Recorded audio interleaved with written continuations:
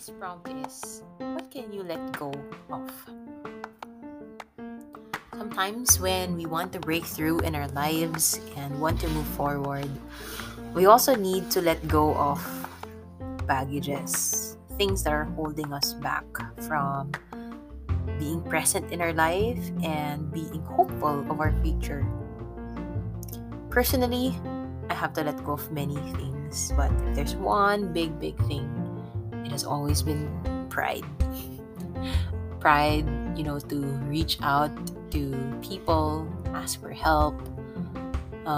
Pride, to let go of pride, knowing that I could say that I can't do everything. Even pride to look good, to sound good. And I think just letting go of that one thing will allow me to let go of many things at the same time, like fear of failure or fear of being judged. And I thought I want to share that to you guys.